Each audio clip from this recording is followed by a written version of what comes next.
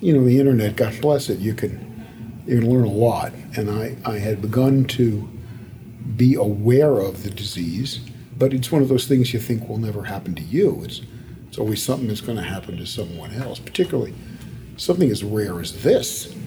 I haven't won a lottery for a parking spot at the train station, and somehow I find myself winning this lottery.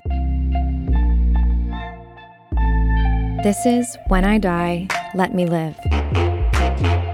If I'm gonna die, I want to still be me. A podcast about how each of us chooses to deal with death. Or not deal with it. And when it comes, can we ever be prepared?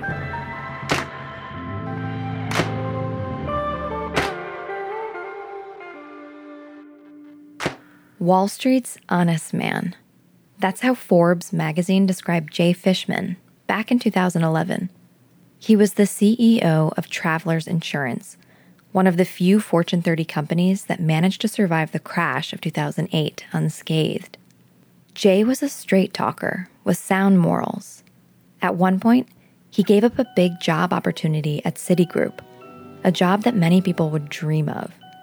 Instead, he found his way to the insurance world. His roots were in New York, Wall Street, deals. He was really good at it, and that's where he saw his future. This is Brian McLean, talking about Jay. Brian is the current president of Travelers and a close friend of Jay's. But coming to Travelers felt different. He'd seen and sometimes been a part of organizations where all too often one's success was built on another's failures. At Travelers, he began to see a culture where there could be a real passion and a sense of purpose, but with a focus on shared success. Jay had modest beginnings. He was born in the Bronx to first-generation American parents. His father owned a small printing business, and his mom was a homemaker. He and his sister were the first in their family to attend college. Jay led Travelers the way he lived his life, with humility and optimism. As the CEO of an insurance company, helping the world prepare for catastrophe was Jay's business. He was a numbers guy, always thinking long-term about the big picture. I can't help but think that his many years of experience in managing risk helped Jay cope with a devastating turn in his health. At the age of 61, Jay was diagnosed with ALS. The month before I had the diagnosis, I thought I was just one of the most fortunate, blessed people in the universe. And this didn't change that view. It didn't for me. It didn't change that view. This is how my life is going to end. It wasn't going to be what my life was. This is When I Die, Let Me Live, and I'm your host, Lauren Kelly. Today's show is about a life interrupted. When illness comes to us when we least expect it, how do we adjust? How do we rewrite our life stories when illness never stops to wait? Facing a serious illness also sometimes presents us with important decisions that need to be made. In this episode, we hear about a medical decision that Jay dealt with, the most difficult kind you can imagine, the life or death kind. And this show attempts to unpack that decision. But before we can even get to what that decision was, we have to have a conversation. We have to pause and take a step back. What are the things that are most important to us when time grows short? What are our goals? What do we believe in, and what do we hope to achieve? These are questions that can't go unanswered as we face serious illness. And Jay teaches us that. This show is in 2 parts. In part 1, Jay gives a glimpse into his life with ALS. I want you to get to know him.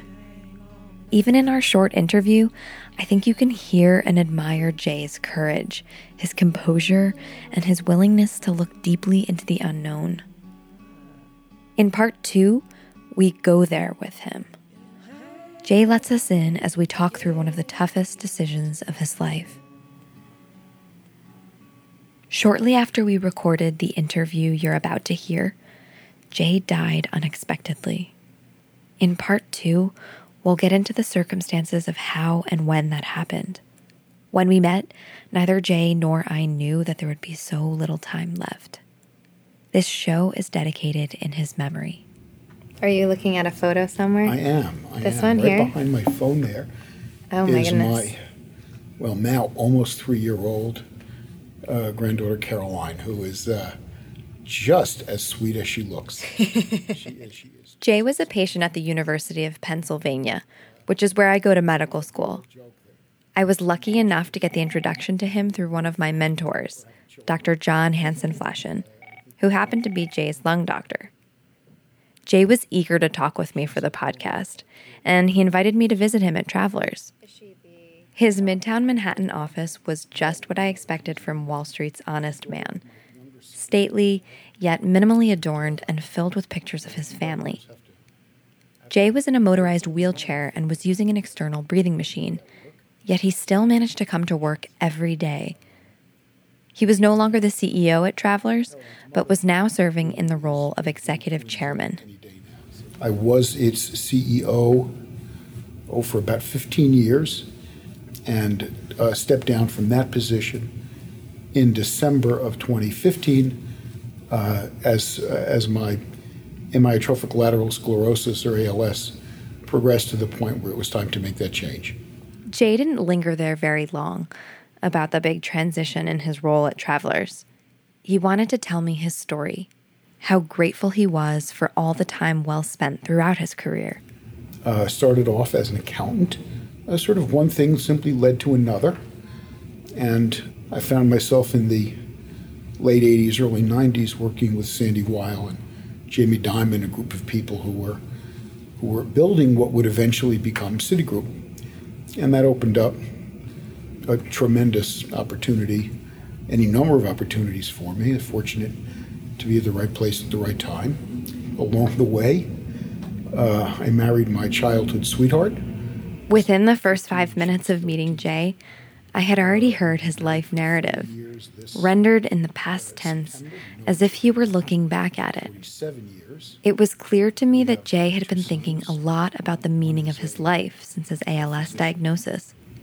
If it's okay with you, I'm going to ask a question about your ALS. If you can tell me a little bit about how you learned that you had ALS. You know, so I've had a chronically bad back for many years, and actually in 2004 had a necessary cervical laminectomy to relieve spinal compression. And so for a while, the symptoms were, I would say, masquerading. Beginning to have sort of weakness, core weakness, abdominal weakness. Never quite sure how exactly to call it, but a little bit more trouble standing up straight. My body would tend to kind of lean to the right.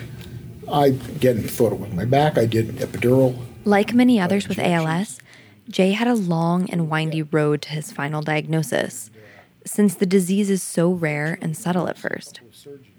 When he received the bad news, it couldn't have been more of a shock. So the neurologist I give the report to now, and this just looks at it, my wife and I standing in a hallway, and he says, "This is ALS." And I said, well, the initial report that I had, the verbal report, was that it looked okay. He said, not okay. And that was it. He said, I have other patients. I got to go. That was the sort of initial learning moment for me. Now, it got better from there, but that afternoon was a difficult one because we had, at that point we were at the mercy of what we could research ourselves on the internet. Jay isn't alone in his awful experience of being diagnosed. He told me that a lot of the other ALS patients he had met had similar encounters with their doctors.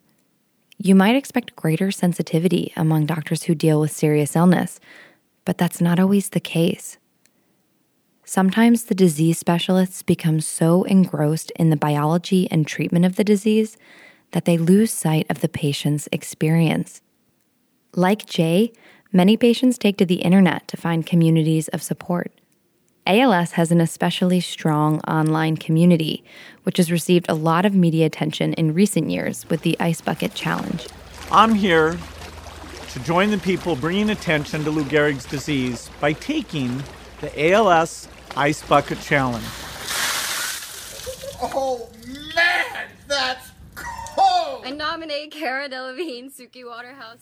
ALS is a disease of the nerves and spinal cord that starts slowly and involves progressive loss of muscle function throughout the body. This becomes life-threatening when the muscles that control breathing are affected. On the internet, a lot of the information is tough to read. Less than 20% of patients survive 5 years out from their diagnosis. They did 3 days worth of testing, and at the closing, came in with almost like 8 or 9 people. And I looked over at my wife and I said, we're screwed. She looked at me and I said, it doesn't take 8 people to give you good news. At that point, our heads were both spinning. And, I needed a gin and tonic. Jay had a big smile on his face when he told me that a cocktail had become a part of his daily ritual since being diagnosed. He seemed to have a healthy sense of humor about it all. Somehow, he was remarkably calm and level-headed in the face of his illness. I quickly got that I always had a finite amount of time. Nobody gets out alive. But I had the blessing of knowing that I was now on the clock. I didn't know, still don't know how much time is left, but how I was going to use that time. The only thing that I could control, the only thing, was how I was going to react. You could either stay engaged or stay in bed. That's a fate worse than death for me. There's a bunch of things I had to get over very quickly. I had to get over all the stuff that 63 years of life give you and say, none of it matters anymore. Now, I've got a wholly different purpose and a wholly different focus.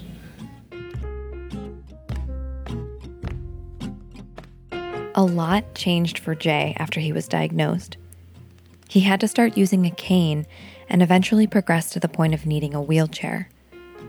Jay's wife, Randy, told me that she and Jay were in the lobby of a building early in the course of his disease when he first started using the cane. Someone turned to Jay and said jokingly, "Where are your tap shoes?" These small moments of insensitivity throughout the day can be devastating, and they add up, especially as the body continues its relentless decline. So the initial muscle groups that were affected were abdominal, intercostal, my core. I said I couldn't do one sit-up.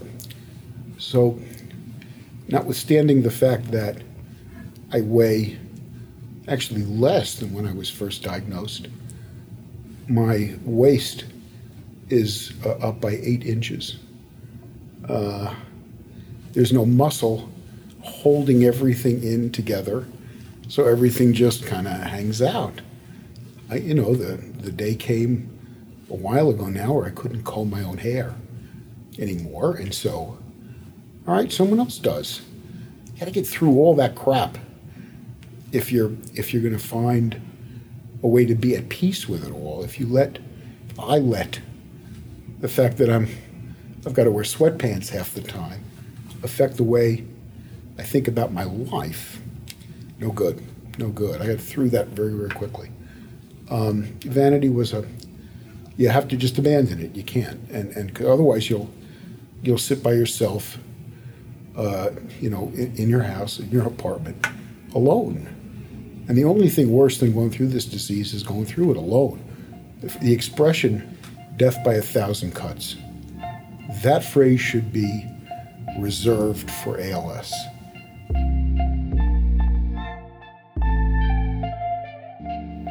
I'm in my last year of medical school now, and only beginning to wrap my head around how I'm going to talk with my patients about the difficult stuff, like tough diagnoses, or when there aren't good treatment options. Sometimes, the sadness and the enormity of illness are more than any of us can bear. There's no time we feel this more than when we have to give our patients bad news. It's hard to be the patient, but it's also really hard to be the doctor. And some are good at conveying a very difficult diagnosis like that, and some not so good. God bless them. You need them. That's what they do. Fortunately, after Jay's initial experience with diagnosis, he met several other doctors he connected really well with. My job at some point became, in effect, helping the doctor do his job. And it was, Doc, listen, I know what I got. I understand the implication. Now help me make the best I can of the time I have. That was my goal. How can I help my physician take good care of me? The easier and more approachable I was, the better it would be, in effect, for me and for the doc also. Jay's perspective to work collaboratively with his doctors would soon become critical. As his disease progressed, he began to face some incredibly difficult decisions, making it all the more important to partner with his doctor. I particularly enjoy engagements where the patient brings a sensitivity of me and my job into that partnership. This is Dr. John Hansen-Flaschen, Jay's pulmonologist, and my own friend and mentor while I've been in medical school. Jay was looking for a partnership with his doctor, and Dr. Hansen-Flaschen gladly rose to that occasion. He's watching out for me at the same time I'm watching out for him or her. Jay epitomized that kind of patient for me. I talked with Dr. Hansen-Flaschen a couple months after Jay died. It was the first time I had seen him since Jay passed away, and it felt like we both just really wanted to talk about Jay, who he was and how we remembered him. I actually would love to play some of Jay's voice for you. Okay. Because there's parts of the interview that he and I had where he talks about you. And so I brought headphones for you. I sat with Dr. Hansen-Flaschen in his hospital office while we huddled around my computer, listening to Jay's tapes. Funny, I kid him all the time. I say to him, John, I think you're a fake. He looks at me and, what do you mean? I said, you got a stethoscope around your neck. You're my pulmonary doc. You've never so much as listened to my lungs. You're not really a doc. And he laughs and he says, I listen to your lungs. I just don't need the stethoscope to do it, which I thought was actually very, very cute. That's right. Dr. Hansen-Flaschen is a big, burly guy with rosy cheeks and a soft voice. He's the kind of person you'd need a hug from when the world gets too scary. I watched him while we listened to Jay, and I realized what they must have meant to each other. I was learning as much, if not more, from him as I was able to give in return. I think, and I would like to think, that we became very good friends. Jay first met Dr. Hansen-Flaschen when his ALS started to limit his ability to breathe. Since Dr. Hansen-Flaschen is a lung expert, he wanted to help Jay get the most out of his lungs for as long as they'd last. But in their first appointment together, Jay came right out with the biggest question on his mind. So one of the issues, amongst the issues that you face in this disease, some of this stuff is easy. Do I put in a feeding tube or not, and when do I do it? But the real $64,000 question is, do I do a tracheostomy and continue on with invasive ventilation? I use non-invasive ventilation most of the time now, but that's different. This is a whole different deal. For patients who need long-term support with breathing, doctors start talking about tracheostomies, or trachs for short. They involve creating a small surgical hole in the throat. A tube then connects the hole to a ventilator machine. For someone with ALS, trachs don't stop the progression of the disease, but they can help buy some extra time. Dr. Hansen-Flaschen reiterated how important the trach decision is for ALS patients. Discussion of whether or not to undergo tracheostomy is fundamental to advanced decision-making for patients with ALS. Under good care, just about everybody who has a disease faces a conversation about that. Across medicine, we use them for all kinds of purposes, but only a minority of people with ALS choose a tracheostomy. Most people, perhaps with some guidance and advice or bias from their caregivers, choose not to have a tracheostomy. Getting a trach isn't a decision to be taken lightly. Life changes in major ways with a trach, and they can be a real source of distress for patients and their families. Jay and his wife, Randy, initially disagreed about getting a trach, and this came up in their very first appointment with Dr. Hansen-Flaschen. But Dr. Hansen-Flaschen didn't want to even go there, yet. He assured Jay and Randy that there was much to be discussed before talking about a trach.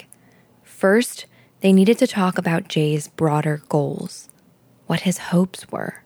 John Hansen-Flaschen at Penn was just amazingly helpful to me in that whole discussion. We first went to see him when Randy and I, my wife and I, were in disagreement about tracheostomy, and he said, look, don't make that the decision point. What are the things you want to do with the time you have left? And if you need more time, and the tracheostomy is a way to do that, to give you more time, then you go ahead and you do it. Dr. Hansen-Flaschen basically told Jay and Randy he didn't want to talk about the trach. It must have been frustrating for Jay, who came to talk with him specifically about that. It'd be like going to an oncologist to talk about chemo and then not talking at all about the chemo. But this is what needs to happen. We can't just jump into these decisions without taking a big step back and talking about what our goals are. This has been a lesson for me as a medical trainee. I picked up some important tools from Dr. Hansen-Flaschen, and I think his advice can serve every doctor out there. What do you think it is about you that allows these topics to come very naturally? Perhaps a soft, gentle voice, a comfort with silence, and an expressive face, and my willingness to run way beyond time. It's very, very hard to get in and to see me. And even on the day you finally get into my office, it may be 30 minutes, an hour and a half, 2-hour delay before I see you. But once people are in the room with me, I have a commitment to give them as much time as I think would be valuable and fruitful on that day. This is the sort of thing that just can't be rushed. Dr. Hansen-Flaschen recognizes that it takes time and patience to talk with people about their goals and values, even in the face of a medical system that makes it so hard to do just that. He asks things like, what are you hoping for? What are your biggest fears? He wants to know about people's priorities when he asks things like, what does your job mean to you? And what would it mean for you to not be able to walk or talk? It's these conversations that should shape our medical decisions.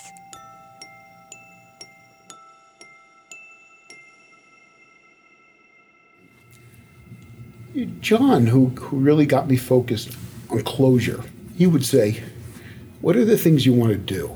And by that I don't mean where do you want to travel or what vacation spots. That wasn't what he was challenging. When the time is done and you look back, have you done what you thought was important? Have you done what you really wanted to do? Which, of course, well, what do I want to do? Jay's conversations with Dr. Hansen-Flaschen led him to some important soul-searching. He started to reflect on the meaning of his life and the things that he values most. I think about my life now in reflection with sort of 3 orbits: friends and family. Am I saying the things to my kids, my friends, my wife that I want to say, such that they will remember? They'll have a fullness of memory. It's the fullness of it, right? Everybody makes mistakes, but a person of good heart. And I wanted my kids to know how I feel about that now. How much I respect and admire all of them. The second orbit has been business and successfully affecting a transition, conveying leadership to the next generation, doing so in a way that met my own standards and investor standards. And then the third is an ALS legacy. I gotten involved in more than a couple of projects. We have given meaningful resources ourselves. We have raised lots of money and very focused, very targeted projects that are either research-driven in the hands of people who at least think about the disease in a substantive way, but just as important, patient care, which doesn't get nearly the attention that research does. Jay was handling his illness with such remarkable poise. I asked Dr. Hansen-Flaschen if he felt these conversations were easier for Jay. Easier for him than for many other people. My part of it was only a small fraction of his thinking and his preparation, and in some way I was offering some guidance and direction of how to think about it, how to think about something that was already very much on his mind. Some people think they'll hurt a patient by bringing up the topic of preparing for the end of life. And even if my opening that conversation produces a flood of tears, people are grateful that I did so. Part of the challenge and failure in medicine is that a lot of people, doctors and patients alike, are afraid to talk about serious illness and the way it impacts our lives. But Jay knew he needed to face his mortality to make the most of the time that he had left. We're all on the clock, every one of us. I've had the good fortune of knowing that I'm on the clock and therefore making active decisions with what I want to do with it. And while this isn't a disease you'd wish on your worst enemy, the ability to know, to really understand that time grows short. Maybe it grows precious, but at least it grows short. Gives you the ability to therefore become active. How am I going to spend it? What am I going to do? What am I going to focus on? And that's been good for me. Jay also started to focus on the things that made his life worth living. Those things that he still had control over that his disease would eventually begin to strip away. Look, I'm still speaking. I may not be in another 2 months, but I'm still speaking. I'm still eating. I'm still here at work. Last summer, my wife and I and friends went on a safari to South Africa, something my wife had always wanted to do. And it took a lot of help and a lot of people and a lot of energy, but we went. Jay found himself coming to terms with the way his illness was limiting his life. And his wife, Randy, was too. She told me that this was a slow and difficult process for them both. It broke Randy's heart to watch as her husband slowly required more and more help to do the simplest things. Jay himself was sometimes reticent about trying new things that would require a lot of assistance from other people. He didn't want to inconvenience the people around him. Randy told me that it wasn't until the safari trip to Africa that he gained the confidence to try more things. The safari trip was a gift to Randy. Jay knew she had always wanted to go. Being there on the trip was validating for Jay.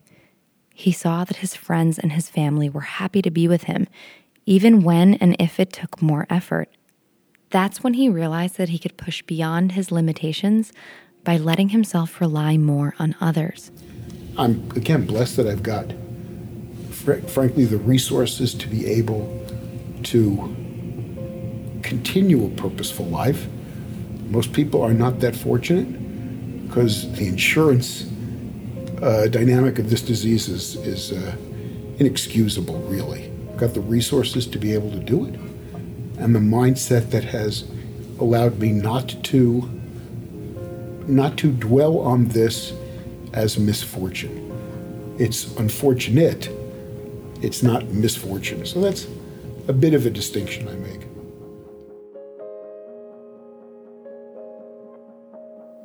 Even though Jay relied on a lot of people near the end of his life, he knew that there were limits too.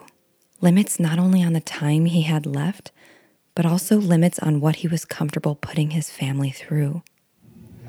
I don't want to be a burden. I don't mean a physical burden.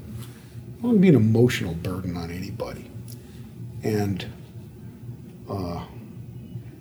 I have no really unfinished business. I don't. I don't. I've been very mindful about concluding my business in the broadest sense. It brings a sense of satisfaction to the time I'm spending. You can get all caught up in woe is me, no question about it. I don't.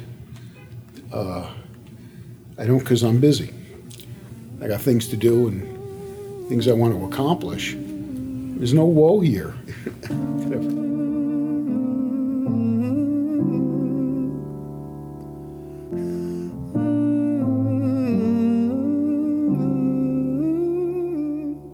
Jay's disease was progressive. Even though his optimism never waned, he still had to wrangle with the tough medical decisions that lied ahead, like whether or not to get a tracheostomy. So, how do you transition from knowing what's important to actually making medical decisions? Jay had begun to lay the groundwork for his decisions by defining those things important to him, like emphasizing quality of time over quantity and never becoming too great an emotional burden on his family. Meanwhile, Jay was quickly losing the ability to breathe on his own. We never want to imagine ourselves in this type of situation. But the reality is that someday, each of us or someone we love will have to make a decision like this. And when we do, what might we value? What would I value? Join us for the second episode where we take up these questions.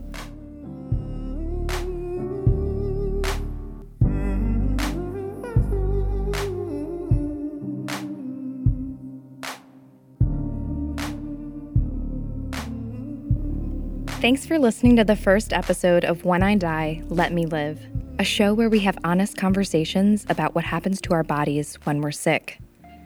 We talk about what we hope for and what happens when we have to confront the worst-case scenarios. We want to hear from you, our listeners. What was a difficult decision you or someone you love had to make? How did you find the strength to make the choice you did? Send us your contributions by phone or on our website at whenidieletmelive.com. During future episodes, we'll share contributions from our listeners. You can find us on Twitter or Facebook at WIDLML. Special thanks to our sponsor, the Fostering Improvement in End-of-Life Decision Science Program at the University of Pennsylvania. The Fields program is dedicated to understanding and improving upon the ways in which end-of-life decisions are made. This episode was produced by Lauren Kelly and edited by Lauren Kelly and Aaron Shapiro.